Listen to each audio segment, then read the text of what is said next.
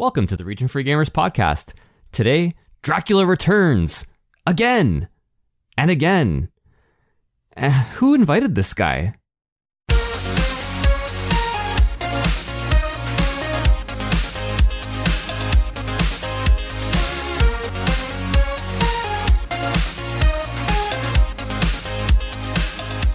Welcome back, everyone, to another episode of the Region Free Gamers podcast, the podcast that is fluent in gaming.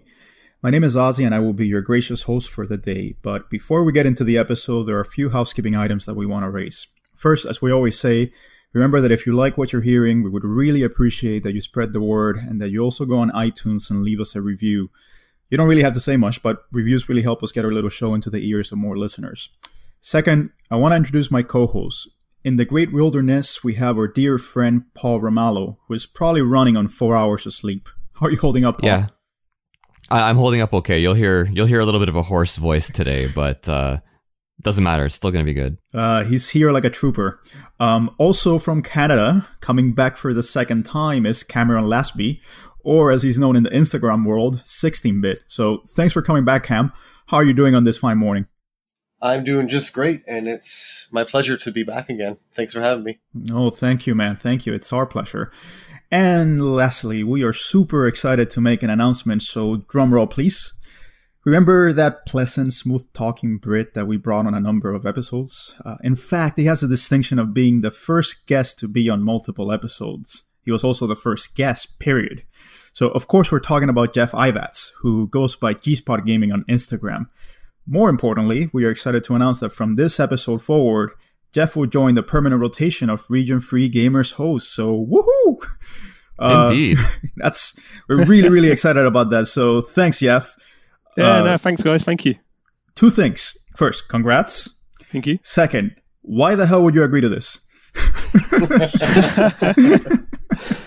I don't want to get Paul into any trouble here, but I met him in the Yukon. He got me into the basement. Let's just say he made me an offer I couldn't refuse.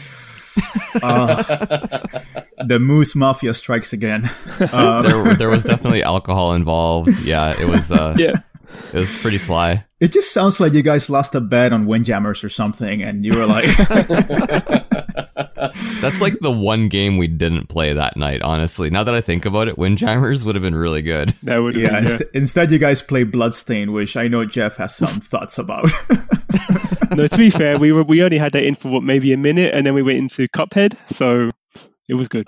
Exactly. And Cuphead is a fantastic little game. And by the way, before we get into all that, let's just say, with Cuphead and Blazing Chrome coming out, we are really in a golden resurrection age for run and gun shooters, because Cuphead is just absolutely fantastic. And Blazing Chrome, as you guys know, is absolutely fantastic. So that sounds like a really fun night, guys. Yeah, no, Cuphead blew me away. Like, I mean, it's one thing to kind of, see screenshots and so on. I had never really watched the video. I think maybe I saw a trailer or something, but to actually see it in person, it was actually unlike anything I had seen. Not only the animation style, but like the animation quality. If I was a little kid and I saw Cuphead, I would have been like, oh my God, this is the best thing I've ever seen. It's everything. Life. It's everything. And for example, Blazing Chrome takes its cue from Contra 3 and Metal Slug, and Cuphead just kind of goes the Gunstar Heroes route. But even Gunstar Heroes, it goes even beyond that. So it's just unlike anything that you have seen before. And the fact that it's on Switch, like a Microsoft published game on Switch, it's pretty massive. Yeah, and it's probably the best. Probably the Xbox One has the better quality, but it's probably not too noticeable, the difference. But the Switch is just fantastic for those types of games, because you can just take it anywhere and just play it in the middle of the Yukon Territory while camping. So I think, I envy you guys for being able to do that. But Jeff, what are some of the topics that we'll hear you discuss on the podcast? Oof. Yeah. Sorry to put you on the spot, buddy. On the spot, yeah. No. Trial by fire. Well, coming from the UK, there's definitely some things that I have like close to my heart that maybe you guys in North America are aware of, but maybe not so not so keen on. I don't know, but there's definitely some British related things that I'd love to talk about in the future. So obviously, UK, Britain, whatever you want to call it, has got like a massive history in video games, especially in the 80s, early 90s. People who were highly talented and highly skilled were making a lot of games for a lot of publishers that people weren't really aware were actually British at the time. We also had our own gaming industry in terms of the like we had the Amstrad and we had the Commodore, things like this, which were very unique to Europe and the UK. And people in the 16-bit, that's when you started seeing some really interesting influence. So that's the sort of topics I want to go down. But also, yeah, I'm super keen on Japanese-related intel, information, whatever you want to call it. And like the last few years, I've really gotten into Super Famicom and the Game Boy Advance. So these are areas that I'm going to want to be diving into. So yeah. Yeah, fantastic. We really look forward to it. And by the way, in case that Brexit leaves you jobless, now you know what you can fall back upon. So yeah. Just kidding. That's not going to happen. So with that bad joke out of the way, let's get on to the topic of today. During the early days of the podcast, we recorded an episode of the 8-bit Castlevania games. And that was a super fun episode. It was the first time that we had a Shakespearean rendition, a dramatic reading on an episode. And, you know, Paul was pretty amazing, dare I say.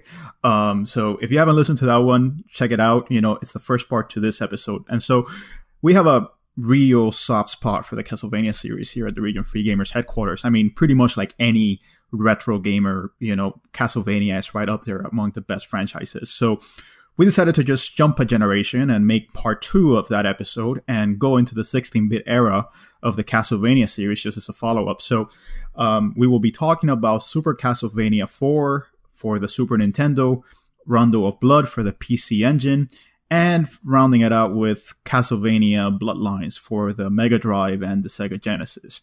So without further ado, let's get on with it. So let's just jump back into our time machine to 1989. Development had finished on Castlevania 3 for the NES, and it was released in 1989 in Japan and 1990 in North America. So by this point, Castlevania was pretty huge. I mean, we're not going to say Mario huge, but it was pretty much a known quantity among gamers. So the next step would be to make the jump to the 16-bit generation. So the Mega Drive had just been released in 1989 in Japan, and the Super Nintendo was about to launch in 1991. So Konami put its teams, to work, and so we got to the first game that we're going to talk about, and that's Super Castlevania 4. So Super Castlevania 4 was released on October 31, 1991 in Japan, and December 4, 1991, which just so happens to be Arnie's birthday. So hooray, Arnie! Wow. And of course, as is the case, it was released a year later in the European territory. So screw you, Europe. Hey. That's a common theme, I know, but come on. Yeah, you guys always get shafted on this episode, on this releases. But guys, when did you first become aware of Super Castlevania 4? Did you play it at the time, Paul? Yeah, I played it. I don't want to say I played it on release, because I didn't get a Super Nintendo until Street Fighter 2 kind of forced my hand. But after Street Fighter 2, the first game I needed to get was Castlevania 4. Quick digression. I'm not going to call it Super Castlevania 4. That's ridiculous. It's Castlevania 4. All right, Castlevania 4 Calling it Super Castlevania 4 implies that there is another Castlevania 4 and that this one is more super than that one. Yeah. So no, this is just Castlevania 4. Thank you. But you can just call it Super Castlevania. I mean, because it's really just Castlevania 1, but supercharged. So no, it's not. It's way longer. You can whip in 8 directions. That's what supercharge means. That's what supercharge means. It's Castlevania 4. Stop it. Just stop it. Castlevania 4. But anyway, I played it at the time, and it was fantastic. I actually traded, so a buddy of mine had it, and, he brought it over, and I was like, this is incredible. I want it. And so I traded him my Game Boy for it. Great trade. Yeah, I mean, it's what we did at the time, right? We just kind of... everybody just trades everything, and then you get your new thing, and then you get sick of it, and then you trade it to another friend, and so on and so forth. So I had a Game Boy that I just wasn't really using anymore. I didn't really have too much of an attachment to it. And so he wanted to play Final Fantasy Legend. And I was like, sweet, because I really want to play Castlevania 4.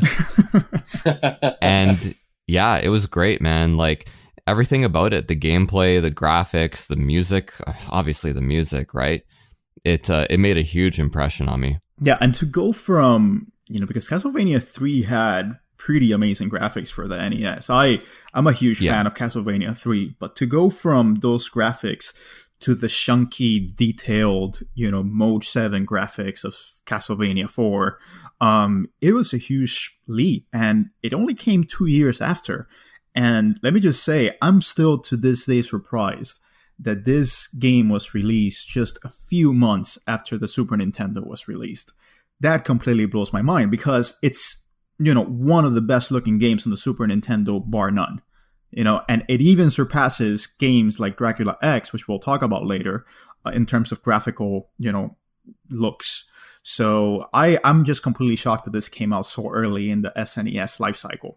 But Jeff, what about you in Europe? Did you play this originally, or when did you become, acquainted with this game? Yeah, like me and Castlevania had a bit of a tumultuous start. So basically, I remember the first time I played Castlevania around, I think, a friend of my brother's or something like that. It was like I was only 6 or 7, and it was the most difficult game I'd ever played. I just came out of playing Sonic. Because I had a Master System at the time, so I was playing Sonic, which was it wasn't like your Mega Drive. This was like still 8-bit, but at least it was accessible, and it felt like you just jump from platform to platform. So you pick up a new game, you think, oh, I'm just jumping from platform to platform, and there's only one way you can attack. You have to go upstairs. It just felt like it was just a brutal game. Yeah, and it still has kind of like that deliberate pacing of Castlevania games. I mean, it feels a lot more flexible because, for example, you can jump onto stairs, which was a huge step up from the earlier Castlevanias. And I think the developers said that they wanted to streamline a lot of the criticisms and the flaws that were present in the NES Castlevania. So, for example, you have a little bit more control over your jumps. So it's not as if when you jump, you automatically commit to it. So there's a little bit more flexibility to Simon Belmont. But it's still a tough as nails game. Absolutely. But yeah, I didn't play it really fully for the first time. I mean, Symphony of the Night kind of pulled me back in towards Castlevania. It was just, I was older. I was 13, 14, so older, a bit more wiser, a bit more experienced. But then as soon as that came out, you kind of start thinking, okay, maybe Castlevania is not as tough as I thought it was. I remember them playing Super or Castlevania 4. Like, it must have been around a friend's house who still, for some reason, had his SNES hooked up at the time. And I played it and I was like, no, this is still brutal. This is nothing like Symphony of the Night. Hard as hell. Why is he not leveling up? Why can't I just like glide backwards? What's going on? So it especially coming from Symphony, it's a tough, regression back to the norm. Exactly. Because Symphony just feels completely different. Alucard plays a lot more nimble, and it's just a completely different game. It basically, exactly. So to go back to this, it's like playing a whole different genre, essentially. Yeah. So it's not 1-to-1. And it's funny because Super Castlevania, it was released on the SNES, but we wouldn't really see a re-release until the Wii Virtual Shop. So for a long time, if you wanted to play Super Castlevania, you had to whip up, sorry for the pun, the old cartridge. So if you didn't have your Super Nintendo around, or you didn't have the cartridge, you were basically stuck. But with the Wii Virtual Console, we managed to finally be able to play Super Castlevania 4 again. So with that, Cam, what's your experience with Super Castlevania 4? Well, my experience with Castlevania in general didn't happen until much later in my life, when I started retro collecting. I was very much aware of them at the time when they were new games, but if you didn't have it, or if a friend didn't have it, then you probably didn't play it at the time, right? Yeah. So with Castlevania 4, I remember picking it up at from a local store that had a sale one day, maybe about 4 or 5 years ago, and it was just amazing. Finally getting to play it, especially being such a step up from the 8-bit versions in terms of everything, right? Everything we've already covered, graphics, control, music of that game is just phenomenal. It's some of the best music, I think, on the Super Nintendo. No, so I think some of the best music, period. I honestly think it's some of the best video game music, ever put down. But Cam, did you play the NES games before playing Castlevania 4? I did, but once again, it was after I had started collecting retro. So it was before, but not too much before, like maybe less than a year. Okay. But you had him fresh in your mind, so you were able to kind of really witness the step up in graphical quality. Absolutely. Oh, it's like night and day. Yeah, yeah. And especially, with Castlevania 4, if we're going to talk about the graphics, it has so many different technological achievements. So, for example, it has a lot of parallax scrolling. So you see a lot of movement in the back that just kind of, goes independently of the foreground, and you can go to the background. And, it kind of really shows you the techniques very early on. So the first level, it shows you how to go from, the front to the background, similar to what they did with Super Mario World. So it's a game that really took advantage of a lot of the newfound power on the Super NES. So particularly one of the most, I would say, notorious maybe, or more highlighted aspects of Super Castlevania 4, sorry, Paul, is the Mode 7 aspect. So how do you guys feel about the Mode 7 effects of Castlevania 4? How about you, Jeff? Hit or miss? Yeah, sorry, Jeff. I know Ozzy said over to you, Jeff, and then I started talking. But take it. Here we are. Take it. You got it. Yep, go for it, But Paul. yeah, no, hit or miss, honestly. Like, there's one particular level, I think it's the 4th stage or something, where it's rotating? Yeah, I don't know. Okay, so there's one where it's just a graphical effect, and I don't think it has any effect on the gameplay, and it just kind of, it creates this almost like 3D spinning kind of look, going from foreground to background. Yeah, that looks incredible. And then there's another level where the platforms turn counterclockwise, and you have to hang from, one of those little things that you whip and you hang from them. Yep. That, a little bit less impressive. I think that was kind of shoehorned in there just to kind of have like, hey, this is Mode 7, this is what it does.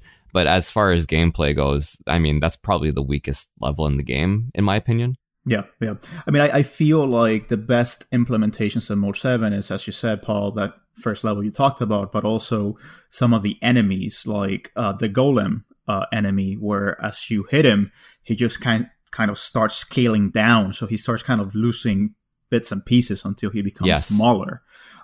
So I think it's those subtle effects, that really add something to the game without feeling like a tech demo or showing off.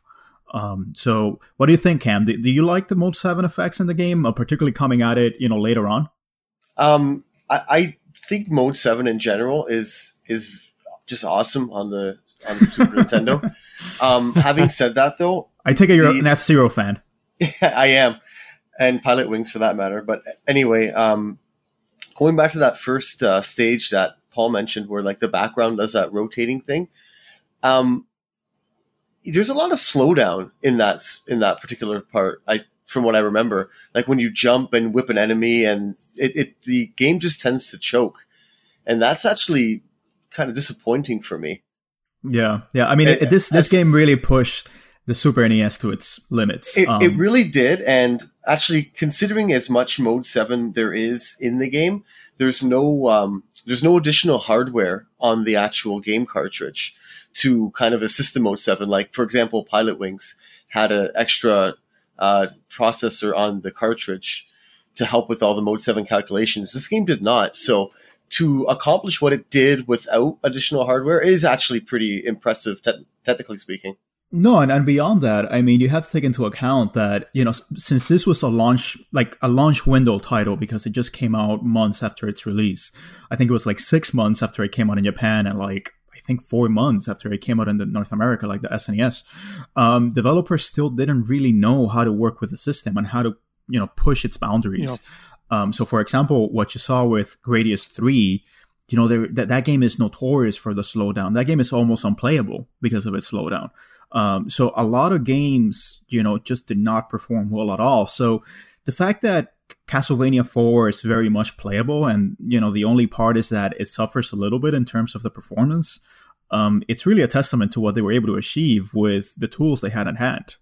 So I honestly find it very impressive. Yeah, and I think that's kind of a lot of what you can associate Konami with at that time. They were a developer who were constantly trying to push the hardware that they were working with. As you said, like if they started working on it before the console got released, you got to think they got this brand new dev kit, brand new like stuff to work with, and to get what they got out of the first attempt on the console, I think is extraordinary. But I think we kind of take it for granted because that's what Konami did. They definitely had some misses, but this one, apart from the slowdown, and I recently played that level where you're talking about the slowdown, and it does make you think, I just want to get through this as fast as possible because this is now painful. But at the time, I think that would have been like an incredible feat of programming. Yeah, I mean, and for example, Gradius 3 was another Konami release, and we saw that that team was not able to be as successful. So it's incredible comparing within the same company how they kind of struggled with the hardware. Yeah, you have to think that they threw the kitchen sink at this. Yep. Let's just take a step back and just kind of talk about what Castlevania 4 really brought to the table. It's kind of a reimagining of the first Castlevania. So it goes back to Simon Belmont, who was the protagonist of the first Castlevania, the grandson or great-grandson of Trevor Belmont, who would show up in Castlevania 3. But this was really Dracula's first outing, in terms of story, when we first encountered it. So it's, it kind of goes through the progression of, you start out in the outskirts of Transylvania, and then you make your way into Dracula's castle until you face Dracula. But, calling it a remake is kind of, selling it short. This game is almost its own game. It's kind of a sequel remake.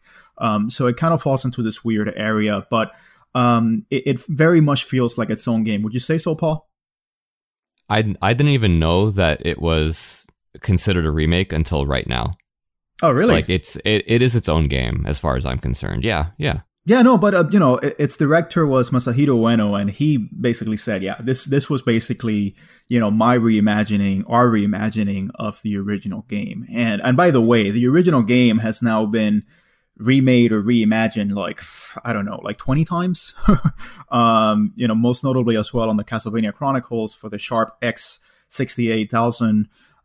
It's a game that has been remade, but I would say from the quote unquote remakes, this is probably the one that diverges the most. It doesn't really follow the same template as the other quote unquote remakes. A few other points. It was produced by Kazumi Kitoi, who then later on became the CEO of Konami Digital Entertainment. Maybe he was the one that fired Hideo Kojima. Who knows?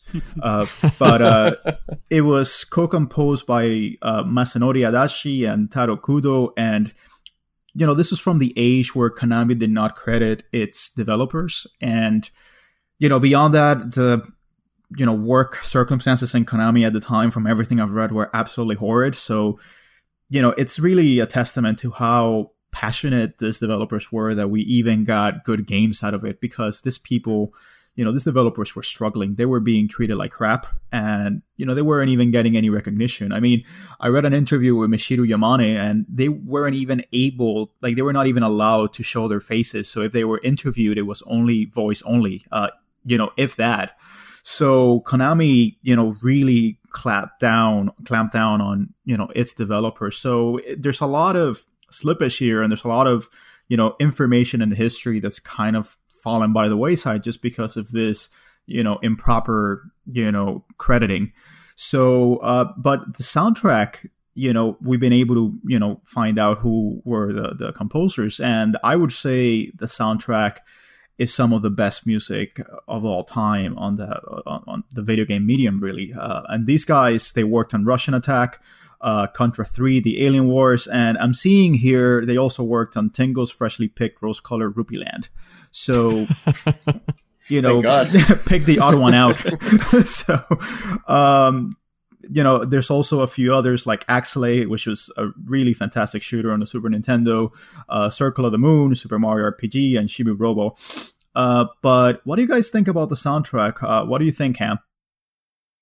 I love the soundtrack. It's just that first moment in the first stage when the music just starts up. You know, when you first kind of like walk through the gates there, it can almost give you goosebumps. And I've always been a fan of when developers kind of revisit something, and they did that here with the soundtrack as well, taking a lot of the tracks from the NES trilogy and kind of redoing them, remastering them for the 16-bit sound, and it all just came out amazingly, in my opinion. Yeah, it's a very atmospheric soundtrack. You know, the intro, you know, it just feels like this ominous, you know, introduction where you're kind of introduced to this world, you know, of Transylvania. And, you know, it's kind of like you see spiders, you hear bats, you know, and everything. And it just kind of gets you in the mood because it's so horror oriented. But then you actually get into the soundtrack itself, and it's super inspired by prog rock and jazz. So it's very bass heavy. Like I don't know any other soundtrack on the Super Nintendo that uses, you know, the bass samples as well as Super Castlevania 4. Agree. Do you think so, Paul? Oh yeah, 100%. There are some levels where the bass is so prominent and it works perfectly for the game. You mentioned atmospheric, but it's more than just atmospheric. Like there are games where it's there's melodic. like an atmospheric exactly. That's exactly where I was going. You know, there are some games where you have an atmospheric sound, but once you're done with the game, you're done with the game. You're not humming it to yourself while driving or whatever, right? Not so with Castlevania 4, right? Like the tunes are melodic, they're catchy while remaining atmospheric. It's an incredible soundtrack. I have all day for it. Yeah, and on top of that, I mean, when I'm referencing jazz, like some of the tracks like Sunken City, like they sound like acid jazz or improv jazz. Like you could tell that the bass is just like a double bass just playing in the background, tum, tum, tum, you know, and it's just, there's a dedicated track just for bass. And again, I don't know of any other SNES soundtracks that just dedicates itself so much to providing a good bass line. And, you know, beyond that, Cam mentioned the arrangements. You know, the arrangements of Bloody Tears, I would say is one of the best arrangements, you know, out of all, you know, Bloody Tears kind of comes up on every Castlevania game in some sort of form. But I would say the arrangement of Bloody Tears for Super Castlevania 4 is one of the absolute best. Because when it finally plays, it's kind of like this build-up. You know, you've made your way through, you know, the whole Transylvanian countryside. You've gone through the sewers, you've gone through the aqueducts, and now you're finally in Dracula's castle. And it just kind of like has this lead into it. And then it goes and the hairs stand on your end when you start hearing those melodies of Bloody Tears. And you're like, I'm ready to fucking take this on. You know, like Dracula, I'm coming for you. Do you guys feel that? Because it perfectly captures that, you know, like let's go get it, you know, atmosphere. Yeah, well, absolutely. I think it's one of those soundtracks that it puts you in the right frame of mind. It gets you in the mood for like what the task is. I mean, everyone knows that when you play Castlevania, you're going after Dracula. But there's the soundtrack. I think not only does it gets you in the mood, like I said, but it also makes you. It also tells the story. So the way that you even get to the castle to begin with, but then as you make your way through the castle, you really feel like each stage is building up to something towards the end. I think it's the arrangements are absolutely fantastic, but I think there's one called Chandelier, which just really kind of, it's not something you're going to hum afterwards, but it really makes you feel like you're in that place, you're in that stage, you are experiencing that far more than just here's some music and here's some things to attack. And for example, I mean, every song fits the level to a T. So let's talk about Dripstone Cave, which is level 3. You know, that's kind of like underwater caverns, like underground caverns, and it's just this notes playing like dun dun dun dun dun dun dun dun, and it just feels very echoey and moody, and it just feels like you could feel the drips of water falling off the stalactites. So every single track, you know, fits its theme perfectly. And let me ask you, Paul, where do you think Dance of the Holy Man fits in the top, you know, songs, you know, in Castlevania? Well, I mean, you know the answer, Ozzy. I know why you're asking. I think it's the best. It's my favorite 16-bit track, period. Like Cam was saying right at the beginning of it, where the drawbridge drops and the organ just punches you. You get goose. I got goosebumps when Cam was fucking describing it, right? Like it's amazing. And then you play through the level. It's the first level, so you know, like the first level of every game, they really have to hit you with one of their best tracks, right? That's just kind of how it is. And you can save the experimental stuff for later when they've already got you hooked. But it's such a melodic track, and man, it's awesome. What can I say, right? It's almost like, you know, level 1-1 with Super Mario Brothers, where it's just like you hear the track and you can immediately transport yourself to that level. And it fits it perfectly. It's a perfect introduction to the level. I also want to mention one of the highlights, which is that the final, you know, showdown with Dracula, the track Dracula's Room, it's not like a bombastic track at all. It's a very haunting track, and it's very long, and it's almost like a track that's in awe of the amazing preternatural power of Dracula. So it's a game that really does away with a lot of conventions. It really zigs when you're thinking it's gonna sag. And for that, I really appreciate it, because it's one of the most experimental soundtracks, you know, I would say ever. Would you agree with that, Cam? Yeah. I think you've said it all. All right. I think I'm beating it to the ground. It's like, as you were talking about the you know, the final battle there, I was like playing it in my head, basically, you know, and then like right up to the point where you kill Dracula, and it does that, you know, that little melody, and then like the long note at the end as he kind of like, you know, like melts away in the sunshine. It's goosebumps once again.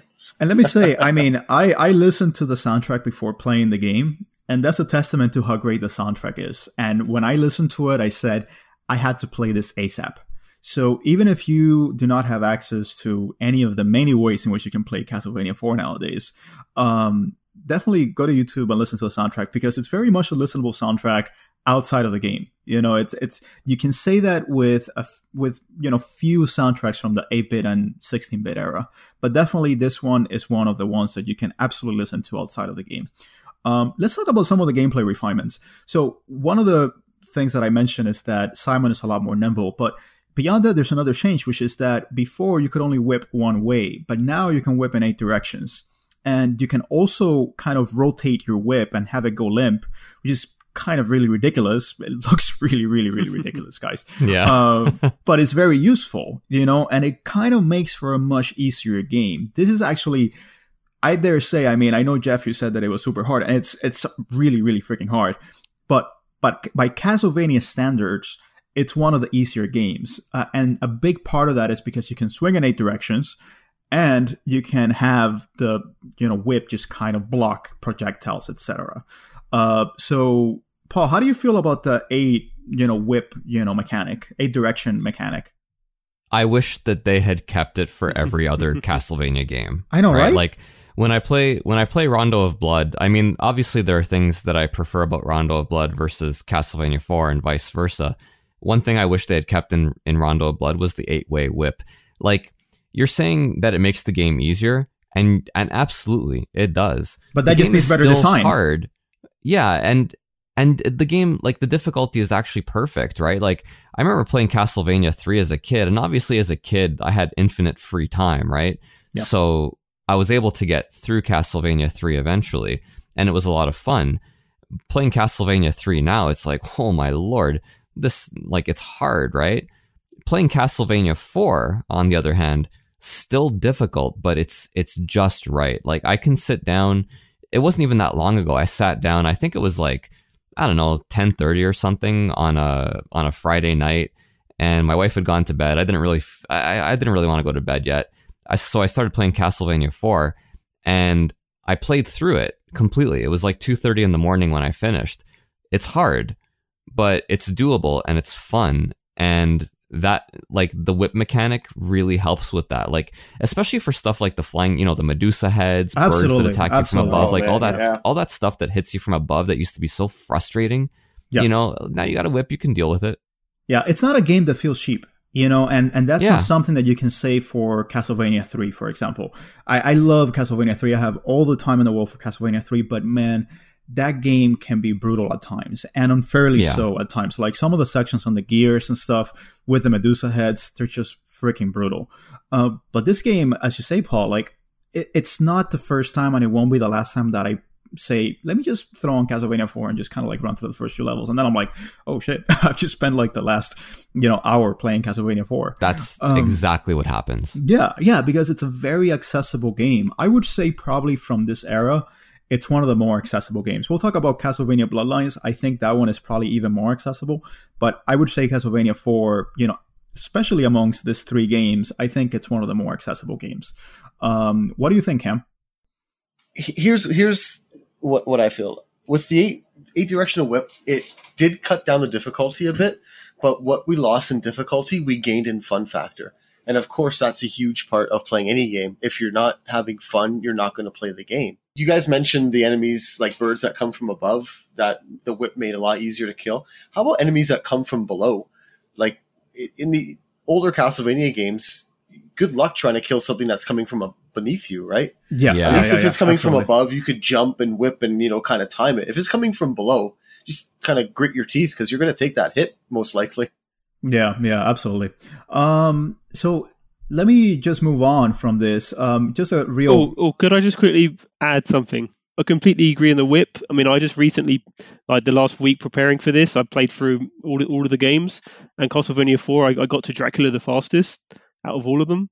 But the one thing that I love about Castlevania 4 is the fact that you can moonwalk up the stairs.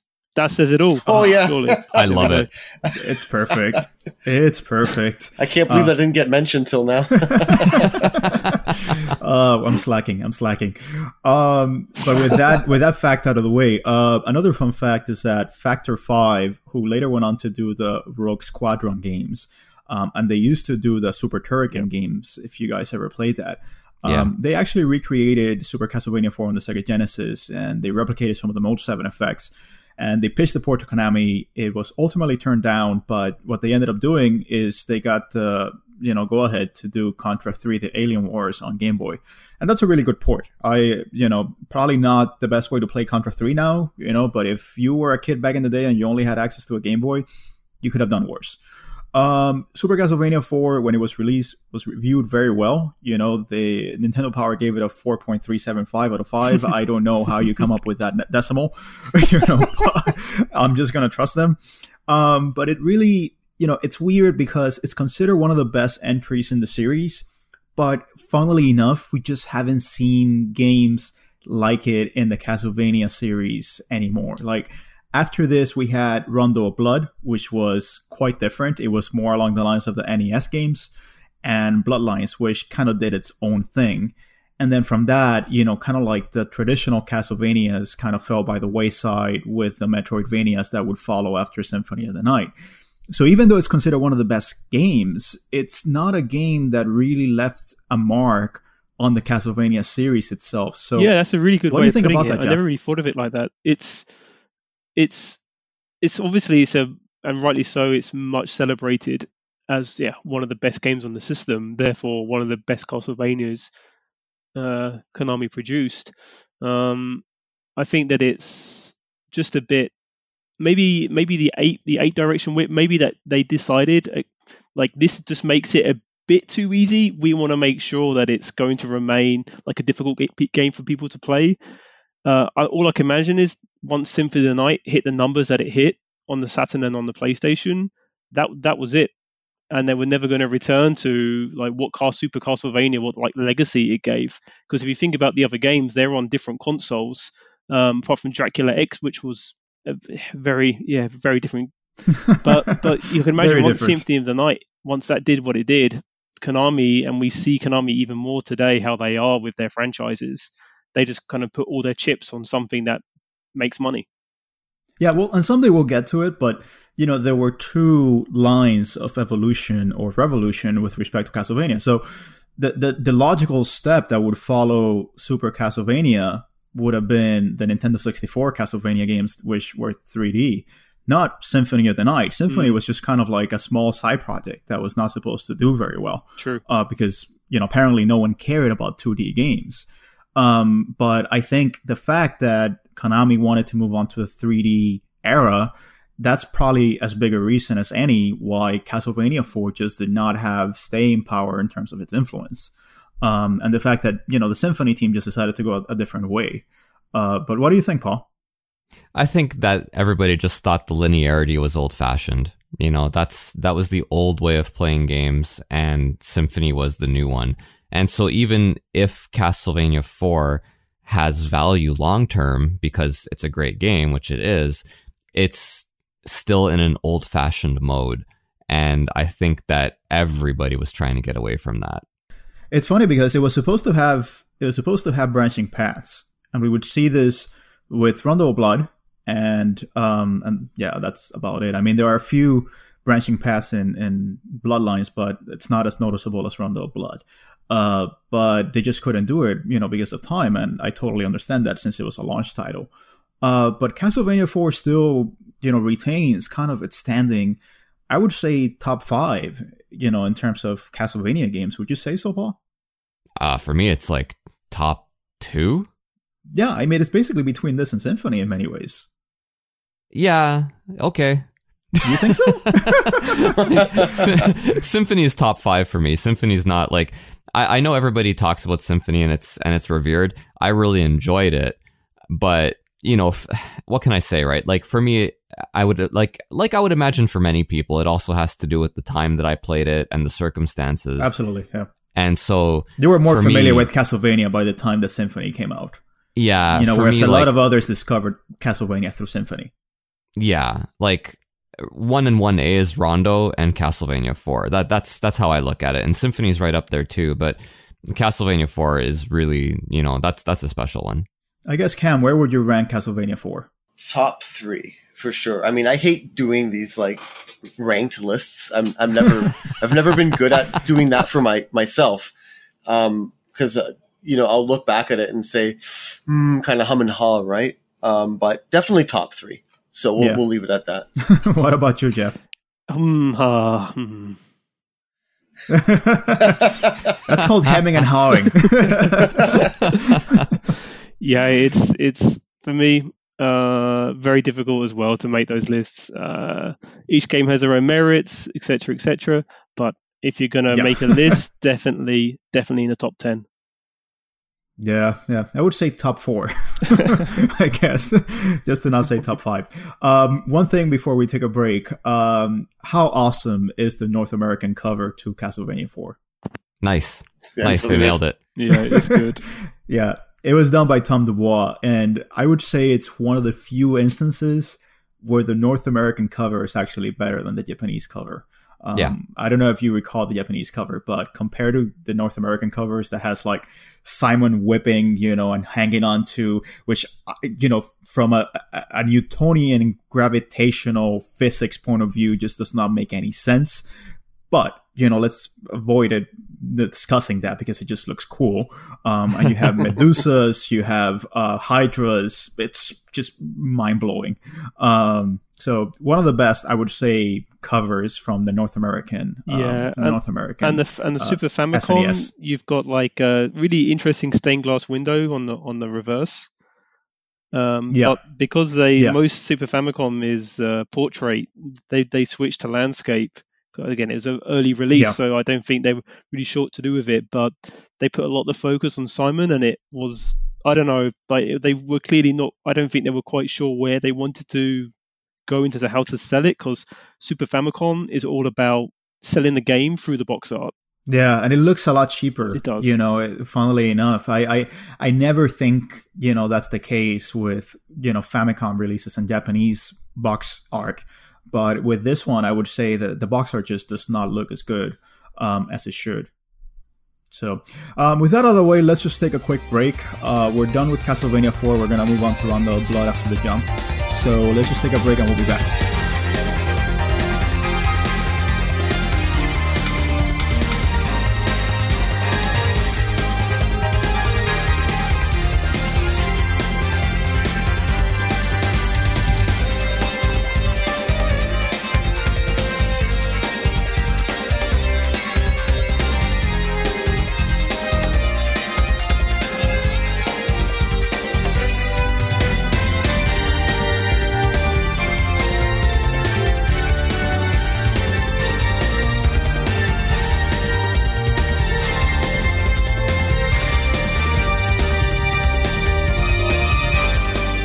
So welcome back, everyone, and right now we're going to talk about a game that's kind of mythical, legendary. For a lot of gamers, this was kind of a holy grail that they were never able to play, but it was kind of seen as the pinnacle of Castlevania. And that's because it came out exclusively in Japan, exclusively for the PC Engine, and it wasn't released on the TurboGrafx 16, which was the US counterpart. So, of course, we're talking about Akumaju Dracula Rondo of Blood. And this game is seen as one of the best Castlevania games ever. It was released on October 1993, and it was released for the PC Engine CD. The PC Engine, as you guys may know from listening to some of the other episodes, was much bigger in Japan than it was here in the United States. In the United States and the West, it was pretty much just people like Paul that, stumbled upon the TurboGrafx and, they were, forced to play that. But in Japan, the PC Engine was pretty big. But Rondo of Blood, it's a game that came to the ears and minds of gamers through word of mouth. Like, everyone back in the mid-90s heard that there was this Castlevania game that was not released in Japan that was supposedly super awesome, that had like full-blown animation, had fantastic music, and everyone was just like, we need to get a hold of this game. So with that, Paul, I want to ask you, how did you first hear of Rondo of Blood, and what did you think of, the whole, discussion about the game at the time? It was almost certainly through a magazine, right? Like, I don't think it would have been through a friend. We all kind of read EGM and Game Pro and so on and so forth. So in all likelihood, it was probably EGM is where I'd first heard about it. And from there, there's no internet, there's no YouTube. All you see is screenshots and the flowery words of the people writing about the game and how it's incredible and you'll never see it in the US and so on and so forth. And it was, like you said, it was mythical, right? So that's how I first heard about it, I'm pretty sure. Do you feel like the hype, had a lot to do with the impression that gamers have of Rondo of Blood? Sure, of course. But that's part and parcel with the whole package, right? Yep. I eventually got it, right? Like, I had a Turbo Duo, and I saved up, allowance and all that kind of stuff because I was still too young to be working. But I saved up, and I eventually did get it. You imported it? It was, what's that? You imported it? Yeah. There were websites. There were mail-in services, right? Like, that were advertised in Game Pro and EGM, and they sold import games. And so I eventually did pick it up. And like, when I got it, it was like, dude, it was like holding a legend. You know what I mean? Like this thing that. And so when you first put the disc in and you boot it up and you hear the Red Book audio, you hear the voices, the singing, like actual people singing. Oh, absolutely. Yeah, man. Yeah, that Requiem theme that plays in the menu screen. Exactly. It's absolutely amazing. And when you play it, it has that like upbeat, catchy pop music, that it's not like anything that you had heard in Castlevania before. And I know we just said that with Castlevania 4, but really, Rondo of Blood just did something entirely different with its music. Like it's also another game that just kind of broke the mold on Castlevania. It didn't really follow what was pre-established there. But Paul, when you actually got around to playing it, how did your impression compare with your expectations of it? It met them. Yeah. You think so? Yeah, no, there's no doubt about it. Look, it's a good Castlevania game, right? Like it's not punitively difficult. It's got a lot of action. The music is upbeat. The boss fights are spectacular. Even just like some of the regular enemies on the levels, like the very first level, those giant golems that you fight. Yeah. Graphically very impressive. Yeah, no, I was pretty happy with it. Still am. Yeah, it was kind of along the same lines of other games like Radiant Silvergun, that were just hallowed. Games that gamers spoke about in hushed tones, like if you have this, like you're in. You have what it takes. And so because of that, I think that a lot of gamers missed out on this game. A lot of gamers really never got to experience Rondo of Blood, and in fact, if you were not emulating games, the only real way that you were able to play, Rondo of Blood without importing it was in the 2007 Castlevania Dracula X Chronicles on the PSP. Because before that, you just did not really have the opportunity because, part of the issue with Castlevania, which I think you've hinted at, Paul, is that because it was so mythical, the game was and remains extremely expensive. It's one of the more expensive games on any system. We're not talking, like little Samsung expensive, but, we're certainly talking about over $200. I haven't checked the market recently. Cam, maybe you can tell us a little bit more about that. But it's expensive. It's not cheap. Last time I checked, it could be had for about $180 US. I got lucky. I picked it up from a friend, lucky in quotes, a few years ago. Maybe I think it was 3 years ago for $160 US. I know, great, what a bargain, right? Yeah. It was still cheaper than anything I could find, so whatever, right? He had to make his money back, obviously. Yeah, and how do you feel about the game when you finally played it? Because I know that you only, it was your experience with Castlevania is a lot more recent. Yeah. So how do you feel about it when you actually played it? It would have been the last of the games we're talking about today that I had actually played, just because of all the reasons you mentioned, the exclusivity of it. This is one of those games where you read about it and everybody tells you how great it is. It can lead to disappointment, where you kind of build something up in your head. I'm raising my hand over here. You guys can't see me, but I am. Thankfully, that didn't happen with me. For me, it did live up to the hype. Right from the get go. You mentioned, the music and kind of the once you hit start new game and you get like a little cutscene of Richter, whipping.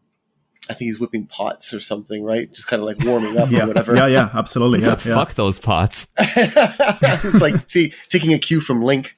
Yeah. But anyway, like the music is in a class of its own, simply because it's the first Castlevania with Red Book audio, right? It had some great original tracks, but then some phenomenal Red Book remixes, arrangements of tracks that we already loved. Yeah, absolutely. So, Jeff, did you hear of Rondo of Blood back in the day in the UK gaming scene? Or how did you first come to find out about it? In the UK, I think you had to be you had your finger on the pulse if you were hearing about PC Engine or TurboGrafx, things like Neo Geo. They were for really lucky people who could either source it from Japan, the US, or just had very rich parents, or they were making money of their own. Assholes. The funny thing with Rondo of Blood is for me the hype was huge, and it was all because of the game we're trying not to mention, and the very beginning of that game where you play as Richter. So like you get that scene, and there's this incredible music, incredible graphics. even 2D. And on the original version, you get that incredible dialogue between Richter and Dracula. Yeah. And it built up this legend of this prequel to this game that is all over the world, and this game that only few people got to play. And it just kind of created this sense of like, this game must be incredible. If that game I was about to mention is this good, this must be equally as good. So already the hype and the build up is huge for this game. I know what you mean when like there's only one way you can go when the hype is that big. And we see it today with the hype that people build up about games that they've yet to play. It's a very big risk that it would only go one way when you play it. But for me, Rondo of Blood, I first played it on the Dracula X Chronicles. So I played that PSP, I guess you can call it a re-release, and it's the remake. The one with the polygonal graphics, or do you actually unlock you had to unlock, the classic one, by playing the one with the polygonal graphics, which is unfortunate because I freaking hate 2.5D games with a passion. Particularly when they are originally so well designed and so beautiful as Rondo of Blood. Exactly. I mean, it's a very bizarre. That was a very bizarre mechanic. You had to unlock the games within the game, but as soon as you unlock Rondo of Blood, the original PT Engine, all you do is play that version. So it was really good when. Yeah. There's no reason to play the other one. When the collection came up on the PlayStation Network, they only gave you the original version because, you don't want to play the 2.5 stuff. Nobody wants to play that. Yeah, they gave you the original version, but it was the port of the PSP Dracula X Chronicles, it was which is kind of annoying. I wish they would have just done it natively, but this is Konami we're talking about. You can't ask for everything with them. If you get even like 20% of what you want, you should be thankful. But, I must imagine that a lot of players were actually introduced to Rondo of Blood through Symphony, because you had this introduction, this lead and prologue, and it just kind of sets up this mythical, predecessor. But for me, it wasn't that the case for me because I didn't play Symphony until much later. And I already knew of Rondo of Blood through the magazines because even in the early 2000s, it was still being discussed as one of the best, Castlevania games out there. So I always had it in a very, very high pedestal. And I thought, this is going to be the end-all be-all of Castlevania games. And so I actually didn't get to play it until many, many years later, actually. It was actually like 2017 that I actually got to play Rondo of Blood. And like you, Jeff, it was on the Dracula X Chronicles. And maybe it was the fact that I played the 2.5D version first, or maybe it was the fact that Super Castlevania 4 was already out there and I loved it, or that I had already played Bloodlines.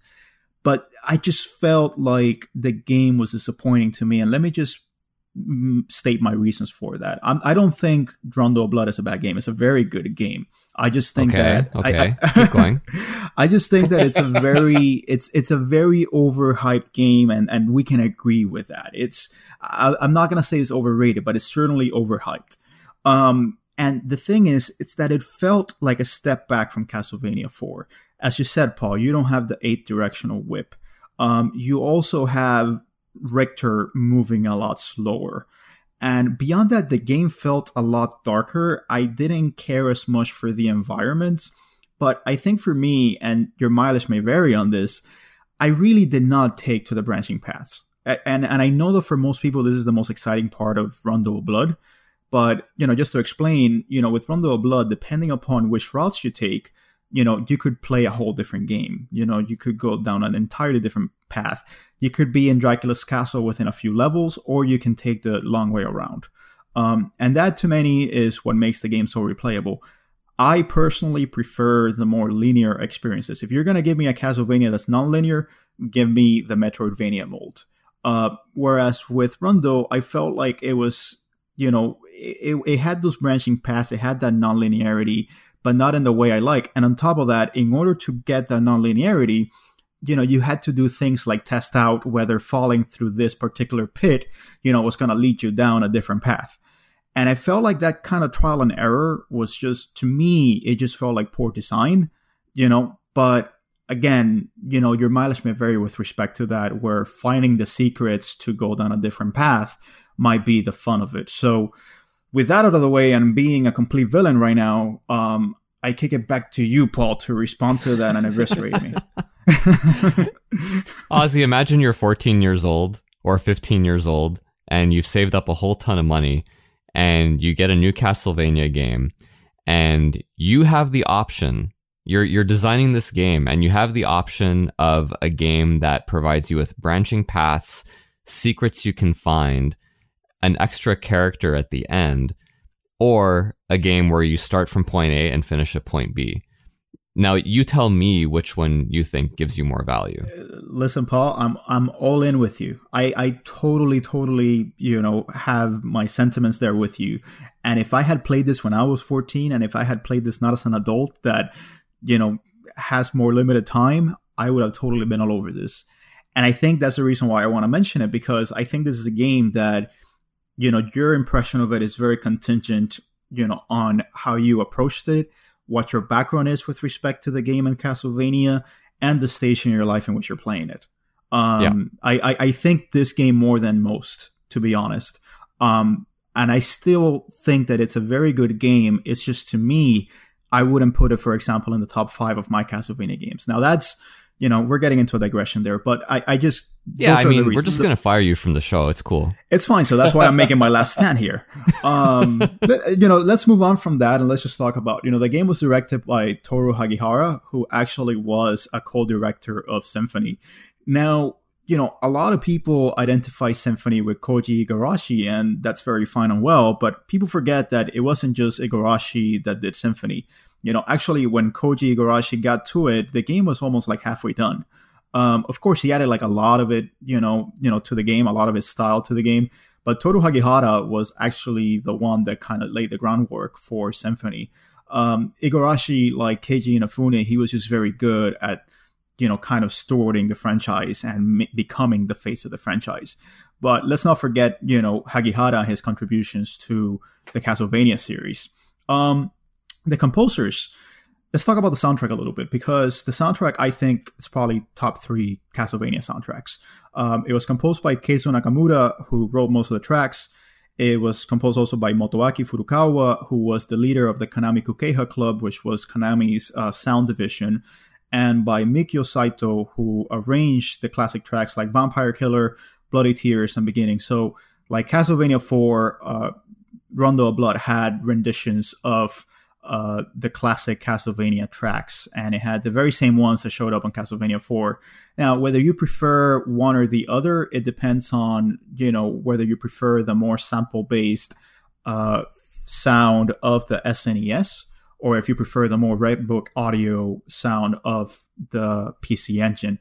And we can't understate how important Redbook audio was to Rondo of Blood, because it made for a very different soundtrack from the early Castlevania soundtracks. It was really more poppy, it was upbeat, it was less Baroque and Gothic, which, was the case very much after this game came out, and in some sense before the game came out. I would say some songs can even be danced to be honest. And one of the things that the composers were really excited about was the fact that they could actually use real guitars for the soundtrack. So they implemented a lot of guitar work into the soundtrack itself. So let me ask you, Cam, how does the soundtrack, in your view, compare to the other 16-bit Castlevanias? It's almost, you can't really compare them. I think just because the Rondo had that advantage of being on a CD. Having said that, though, there's some phenomenal tracks in Castlevania 4 and Bloodlines that are right up there in terms of quality, right? But still, like Rondo's soundtrack is just in a league of its own. I don't know what else to say. Yeah. Vampire Killer, just the rendition, the arrangement in Rondo is just phenomenal. It's one of the tracks I'm actually not too crazy about in Castlevania 4, the Vampire Killer arrangement. I don't. Yeah, it's not the best one. I don't know what it is about it. It's kind of intangible, but it's just not. It doesn't feel right. It doesn't feel right. It just doesn't feel right there. Yeah. Here, the arrangement, it translated very well to Red Book Audio. There's not a stage in that game I can think of that the music doesn't stand out to me. Like, wow. Yeah, and I don't think there are that many Castlevania games that have as many memorable songs that haven't shown up anywhere else in any other Castlevania songs. Because there's just a ton of memorable Castlevania, songs, in this one, but they just, unlike Bloody Tears, unlike Vampire Killer, they just haven't appeared elsewhere. Well, Jeff, what do you think about the soundtrack? It is really difficult to even compare them to the other Castlevanias. Like Cam said, I think that the difficulty is that Konami at that time were just exceptional at producing music. And so it's not as if there's one bad or one good or anything like that. I think the benefit of being on CD, using instruments, definitely. I feel that when I was recently replaying Rondo, it just feels far more modern. It feels far more. I mean, Rondo is an exceptional soundtrack, and I can easily listen to it whilst I'm working or whilst I'm on traveling. It's really good music to listen to, but when you're talking about music that really fits with the game, I think Super is just ahead of it in terms of how it does fit. But from just a pure music side, Rondo it's exceptional. I agree with that. And I'm glad to get that counter argument because the composer, I think it was Keizo Nakamura. He basically said that he was trying to do something very different with the soundtrack, but he was very worried about not honoring the Castlevania sound. And I think there's something to be said about that because I do think that out of all the soundtracks, I think the Rondo of Blood soundtrack is the one that sounds the least Castlevania-like. And I don't know if you guys agree with that, but it doesn't mean it's bad. It's absolutely excellent, but it just, does not sound like any other Castlevania soundtrack, I think. Yeah, no, that sounds about right. But it's like you said, it doesn't mean it's bad, right? It just means that it's different. It doesn't feel like the usual Castlevania game, but goddamn, dude, it's really hype. Like, yeah, it's great, and it's one of it's only 40 minutes long, so it's not as long as Castlevania 4. Castlevania 4 runs about 68 minutes or so. So there's a little bit less material to work with on this one, but each track stands out because they each feel individual. They each feel like individual tracks. They don't really feel like they're just copy pasting from something else. Yeah. And let me ask you something else. One of the big things about this game that was because of its expanded storage space, it was actually able to provide animation on the game. And so, how do you feel about the anime cutscenes and the anime intro, Jeff? My name is Richter Belmont. Yeah. It's so funny because the intro with the German is really good, but then with the English dub, it's terrible. It's terrible. The animation is decent. I think I haven't played a lot of PC Engine, and I'll be honest there. I'm really looking forward to the mini because I think that's going to open up a whole new world for me. But if this is as good as the animation got with the PC Engine, then it's maybe I'm being too critical because we're not talking about late 90s here. It's still quite early 90s. It is quite basic, but it's great to see the anime influence. I'm a massive fan of anime. I don't think you can love or admire Japan as much as I do without also loving anime. It goes hand in hand. But yeah, it's rewatching it recently. It did make me chuckle. Yeah, the animation is a little bit rough, but for the early 90s, just the fact that you got animation like this was just mind blowing. I think that the first few screens I saw from Rondo of Blood was the animation, and I was just like, if you had animation in any of your games, the game could have been absolute shit that I would have still at least gotten some kick out of it. So I don't know if that was your case, Paul. Oh yeah, having animation in games, any game that was a 6 automatically became like a 7.5 because you had these cutscenes. You could endure a lot more in order to get to a new level and see a new cutscene. But with that said, Rondo's animation, not so great. It's subpar compared to its PC Engine contemporaries. Yeah, it's not something like what's the other one that we've been talking about recently? It's not. Did Ys have any animation on the PC Engine? Yeah, Ys had better animation. It had big full screen, scenes. It had sections where you know, like it's rudimentary, right? It's not 60 frames per second anime, but it still had parts that were actually animated instead of like a static image moving across the screen to create the illusion of animation. So Ys had it. Cosmic Fantasy series had really good animation. The Valis 4. Valis is the one that I was thinking. Yeah. Valis 4 is like great. a cartoon, man. It's incredible. Yeah. And I guess, you know, for me, the animation is kind of a mission statement for, you know, the developers, because as Jeff mentioned, there's a very strong anime influence, you know, for this game. I mean, before this, Castlevania took its influences and homages from, you know, Universal movie monsters and Gothic art, and, you know, particularly like very, you know, dark fantasy type, you know, caricatures or art. But with this one, they really took, you know, the Japanese, you know, aesthetic, you know, very much to heart. And I think a big part of the reason for that is because this was just supposed to be a Japanese exclusive.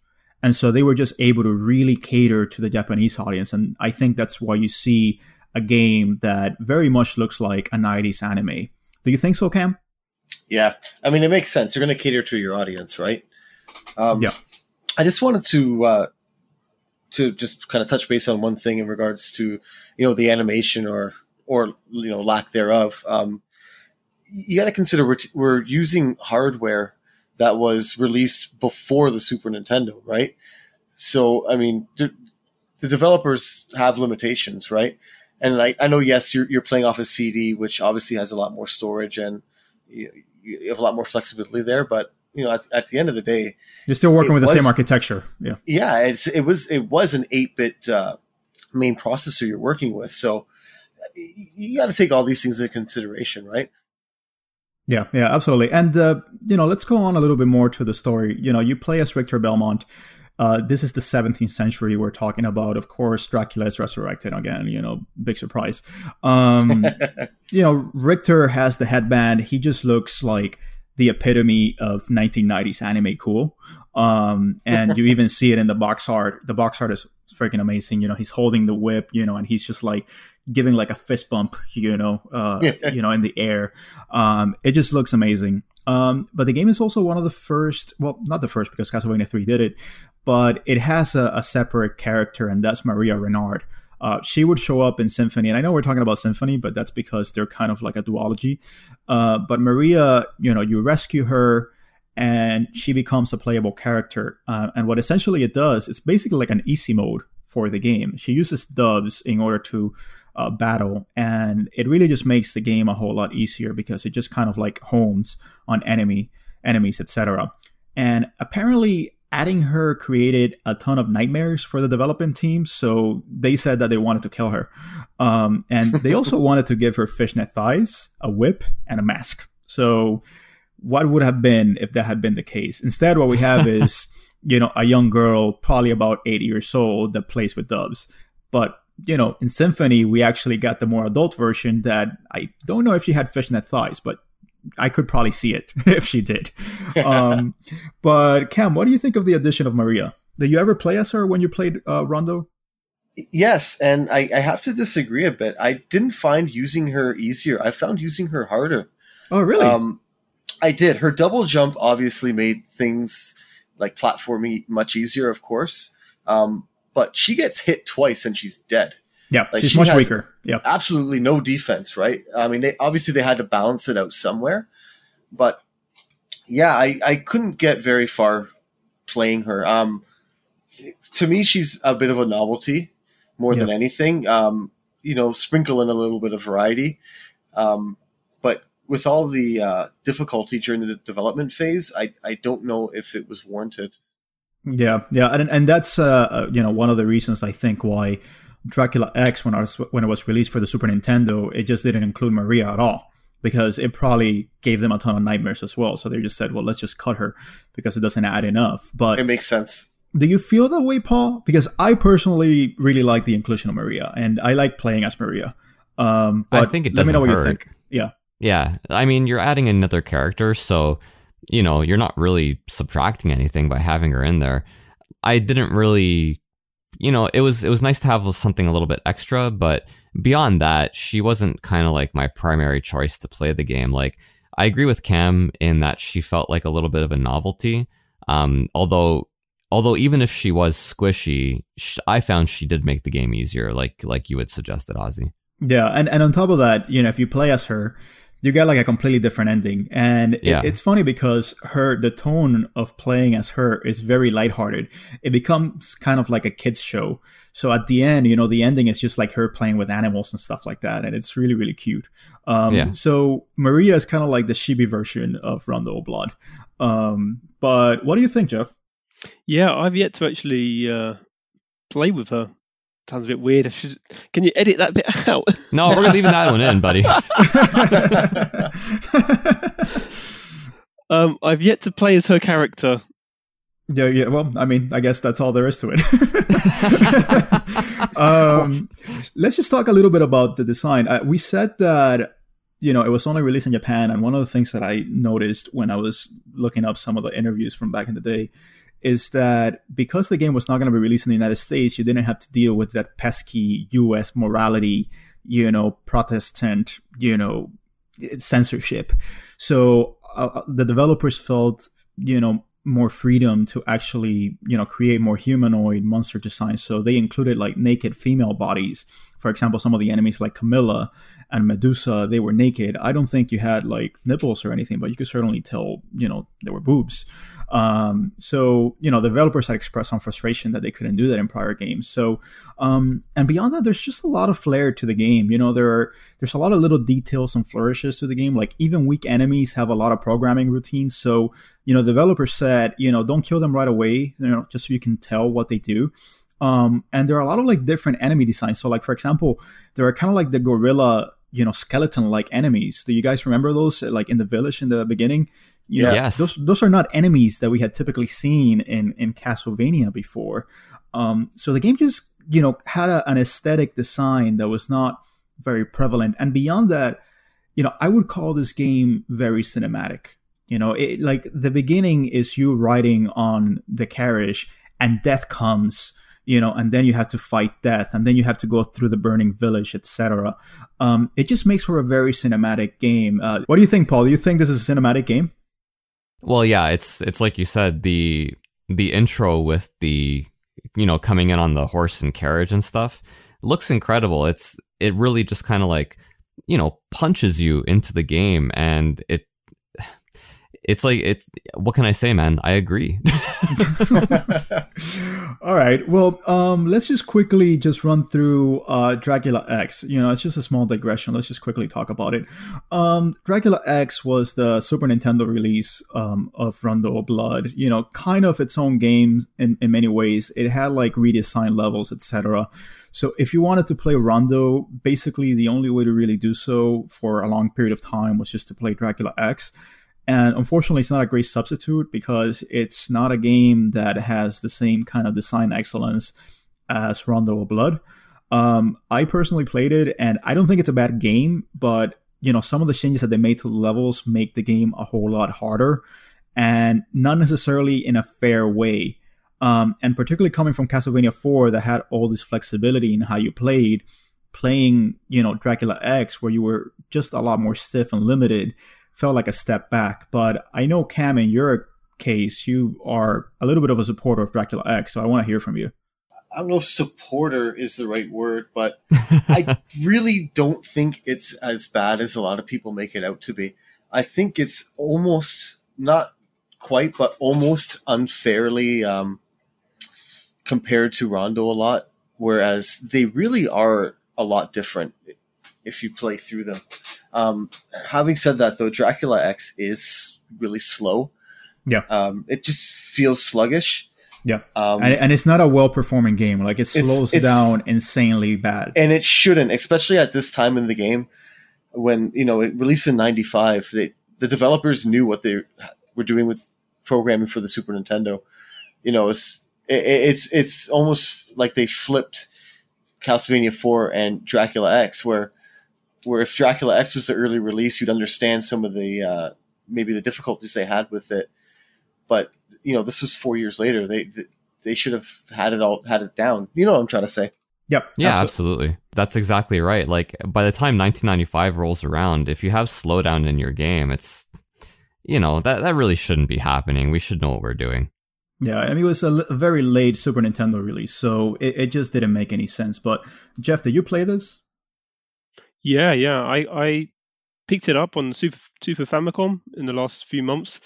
The most expensive addition I've ever made to my video game collection. And yeah, you just get completely sold by the artwork, by the box art, the manual, everything about it. It's a gorgeous piece. It's just unfortunate that's for me, that's where it kind of ends in terms of being an interesting game. I have tried to get through as far as I can, but there's just some fundamental flaws to some of the level design that make it very frustrating. And I don't classify myself as like a high level gamer or a noob or whatever like that. I'm quite an average.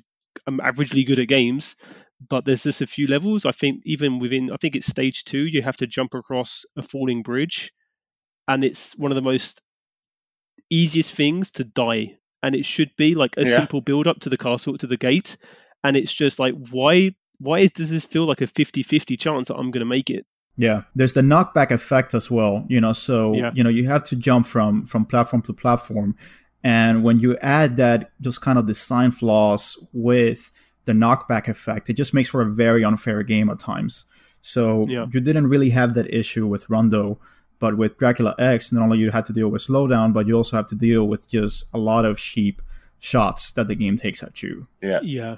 I mean, for me, it does, without knowing like the intricacies of the development process, it does have that feeling of a port of a game, and they're not quite sure how to make the most of the hardware that they've now got.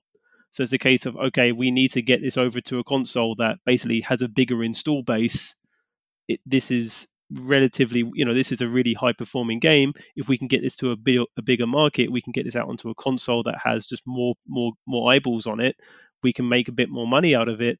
And rather than maybe putting, and this again, I don't know what Konami were doing in 95 or 94, but like it feels like they gave it to like a subdivision to say, can you just make this work on this console, rather than what they did with Super, which would have been, in my mind, like all guns blazing, get as much of our talent onto it as much, as possible. And it just feels a little bit like just one of those ports that you get on many consoles at the time in the 90s, where it just doesn't quite live up to the expectations that the people in the boardroom would have had. Absolutely. Any final thoughts on Dracula X, Paul? You know what? It's biggest. It's like you said. Its biggest sin is that it's not Rondo of Blood for the PC Engine. If they had just made an entirely new Castlevania game, or even just called it something else, because it is quite different. If they had just called it something else, it would probably have been better reviewed and better remembered. But now it's just remembered as Rondo's sucky brother. Yeah, it's sucky, more expensive, with amazing brother. Box art. Yeah, absolutely. So with that downer of a note, let's just take a quick break, and we'll be back with the last game, Castlevania Bloodlines.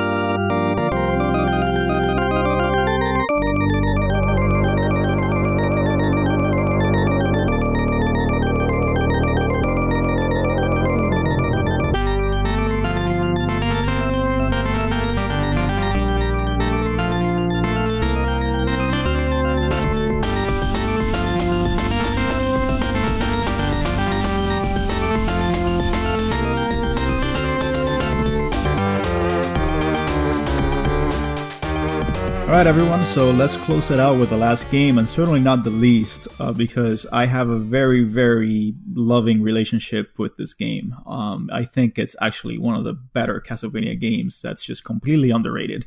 Following, the tradition of, games like Contra Hard Corp and, Teenage Mutant Ninja Turtles, Hyperstone Heist, there was an exclusive Castlevania game just for the Genesis Mega Drive. And of course, we're talking about Castlevania Bloodlines. And this was released in 1994, actually, and it was pretty much released simultaneously across all territories. So, for once, Europe didn't get shafted. So, hooray, Europe! Hey, Sega, we had a great relationship with Sega. Yeah, they had to. They had to do it. Sega. They knew that Europe was their big market, so they had to keep them happy. The only thing I want to note about the release date, the release of Castlevania Bloodlines, is that the game was made harder in the Western release, as tended to be the case with most games that received translations and localizations. Presumably, this was because Blockbuster and renting, they wanted to make it harder so you couldn't beat it in a weekend.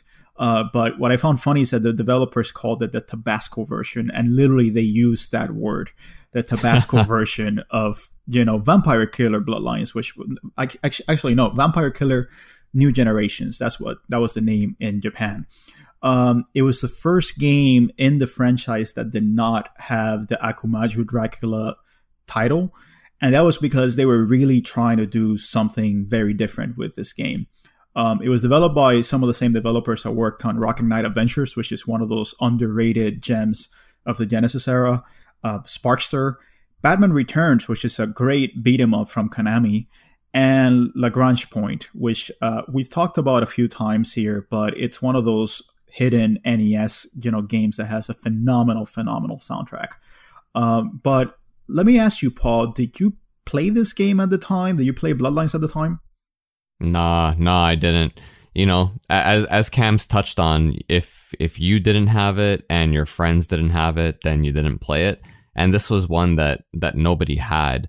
And I mean, we're in 1994 now, and the hype for the new generation of systems is starting. So yeah, it was the year the Saturn and the PS1 released. Yeah, in Japan. Yeah. So that's what you're seeing in all the magazines. So something like Castlevania Bloodlines, unfortunately, we're a little bit less excited about at that time. Okay. How about you, Cam? When did you finally get around to playing this one? Sometime between Castlevania 4 and Rondo, probably about 4 or 5 years ago. And how do you feel compared to those two? Because it was kind of sandwiched in between those two titles that are generally seen as pretty great. Personally, it would be my third place out of the three, but I mean, that's not a bad thing. It's still a phenomenal game, right? That's just my personal preference. I could be nitpicky and pick it apart, but I think most of its faults are the technical limitations of the Sega Genesis hardware itself. Like the game what? What are some of the faults you see? The sound. Oh, you think the sound? Yeah. I think that not so much the music, but the sound effects. Huh. So first stage, you have that kind of a sub boss. It's like a wolf that howls. If you didn't see that it's a wolf howling and you just heard it, you would be like, "What in the holy hell is that unbearable high pitched sound?" You see, I actually like that. Oh, it's a wolf. Okay, we'll go with that, right? And then in the second stage, I think it's the second stage, where you're kind of whipping platforms. Like the first thing you whip is it's like the head of a giant statue, and it moves and then falls and it goes like meow. Yeah. Okay. That's dude, that sound effect's hilarious. That's something crashing down. We'll go with that. That's the Sega. That's the Mega Drive sound, though. Yeah, because everything was produced with FM synthesis, so everything was done with FM sound. So it's kind of a quirk of the Sega Genesis Mega Drive. I mean, I personally like it, but your mileage may vary. The FM sound of the Genesis is kind of an acquired taste. Some people will like it. Some people will, listen to it and say this is like nails on a chalkboard. Yeah. So, your mileage may vary. I didn't want to dwell too much on that because it's kind of a moot point, right? It is what it is.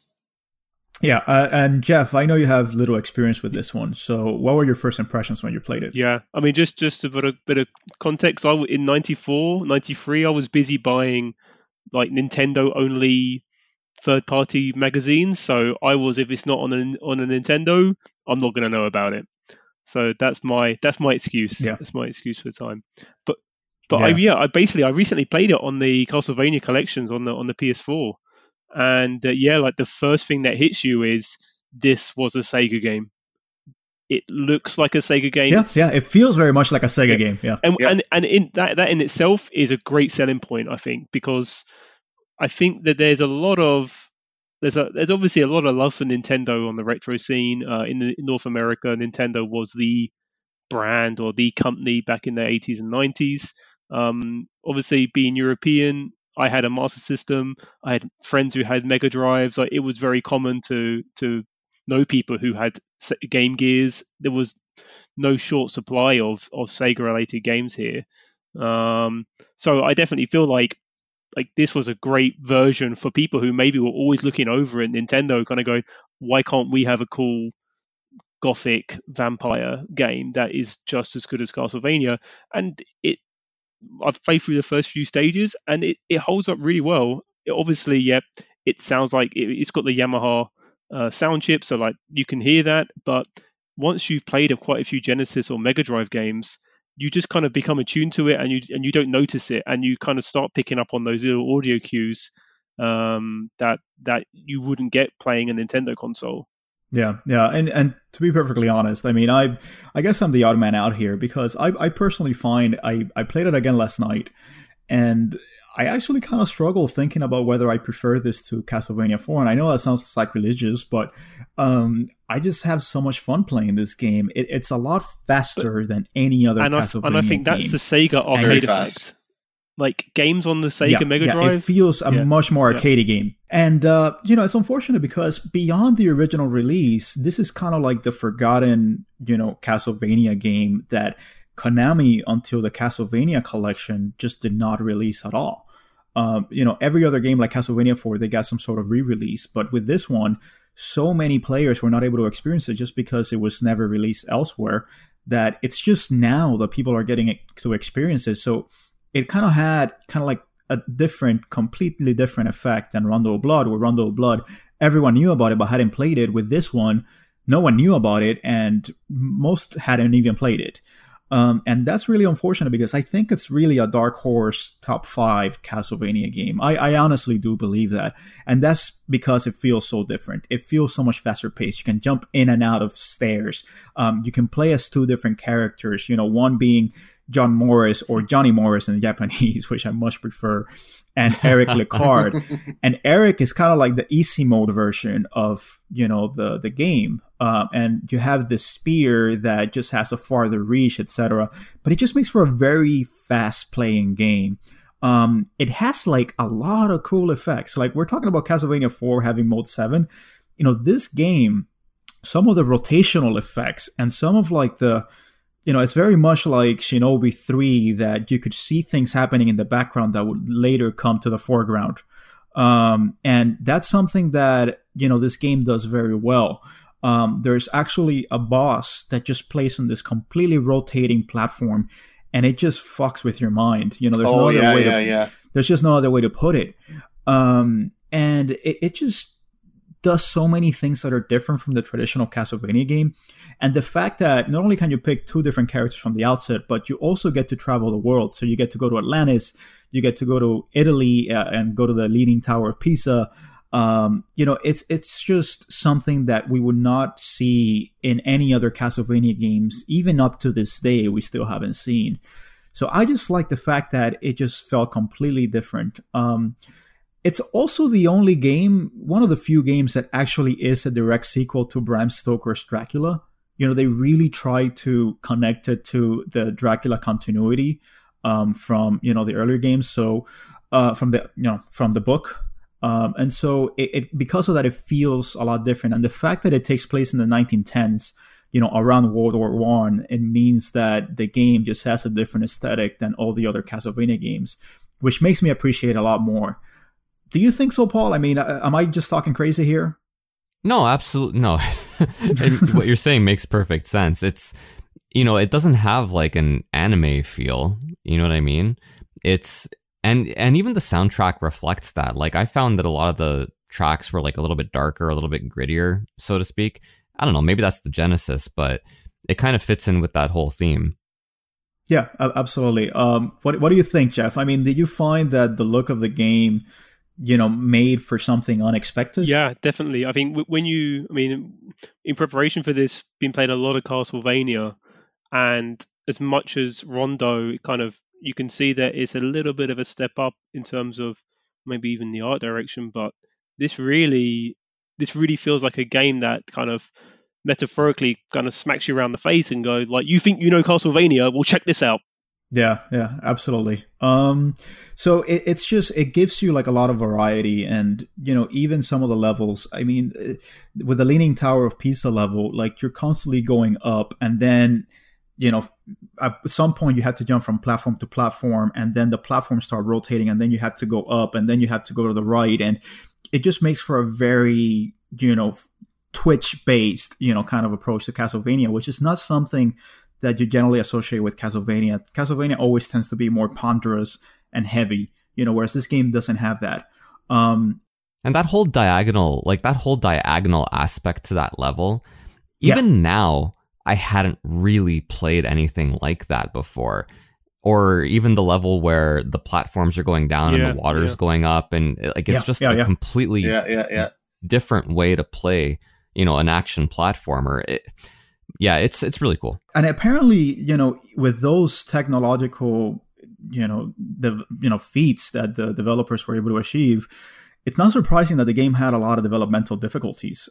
It was actually one of the few Castlevania games that was actually delayed.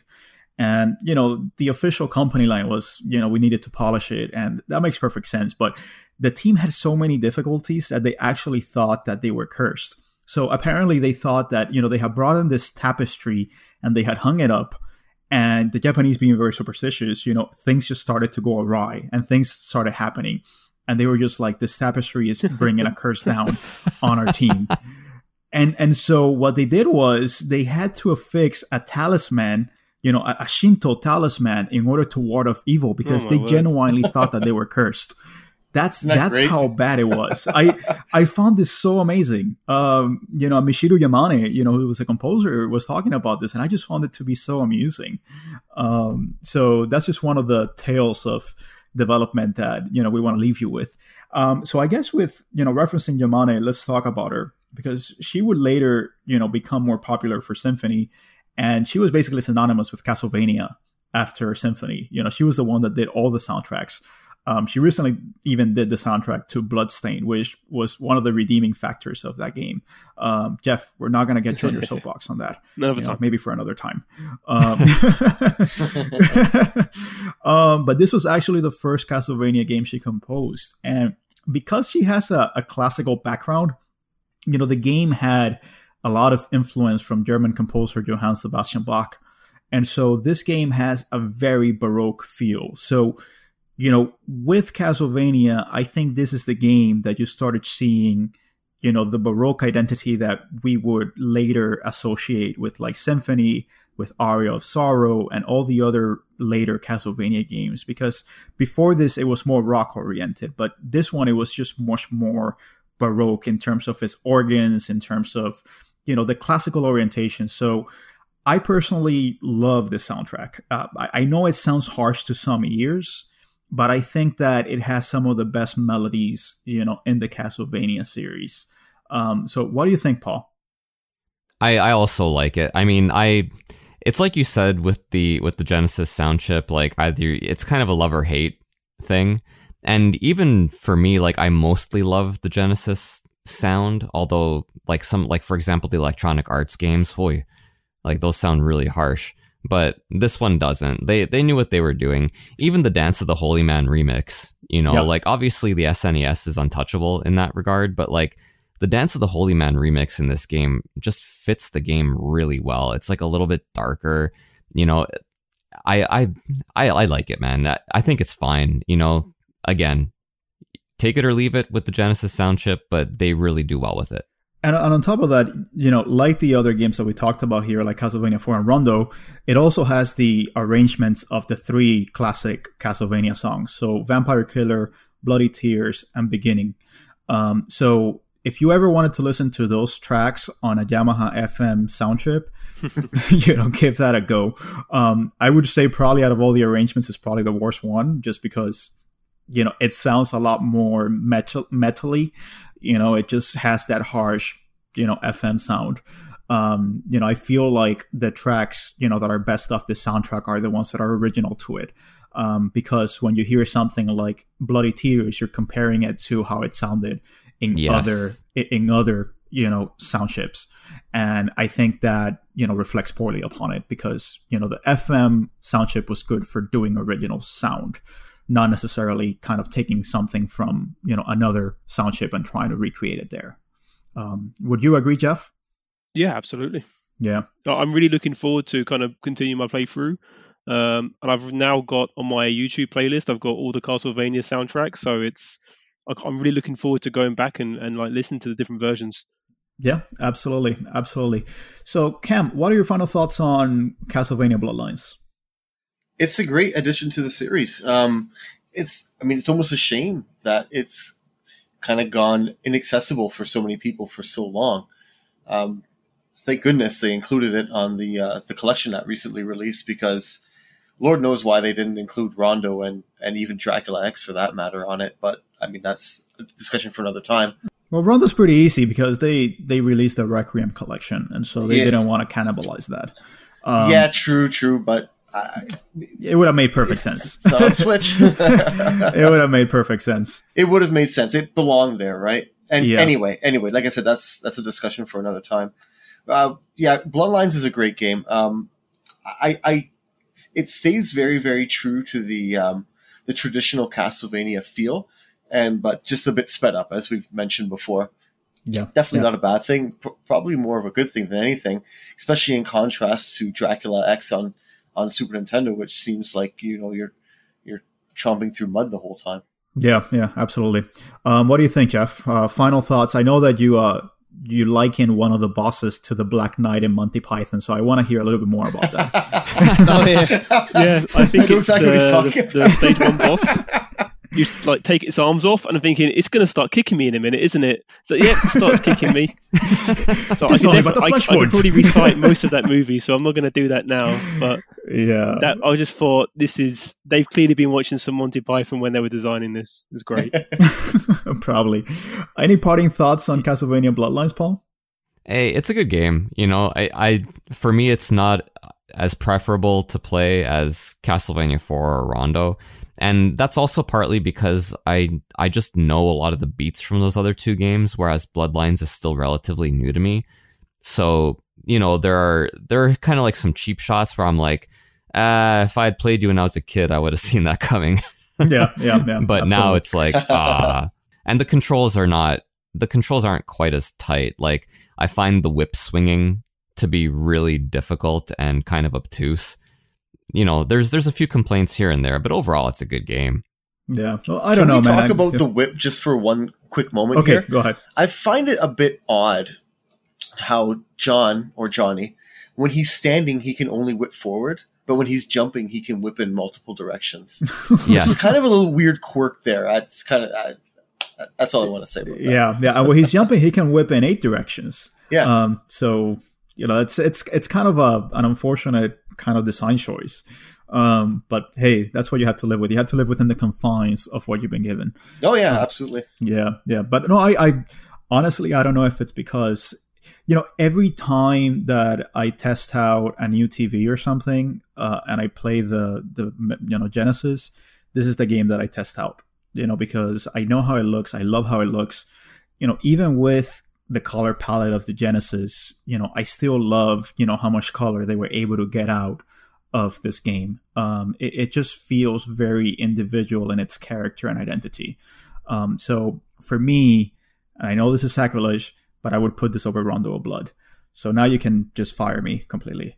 Yeah. Well, that was the plan from the get-go, wasn't it? Yeah, I know. So I'm just going out in a blaze of glory.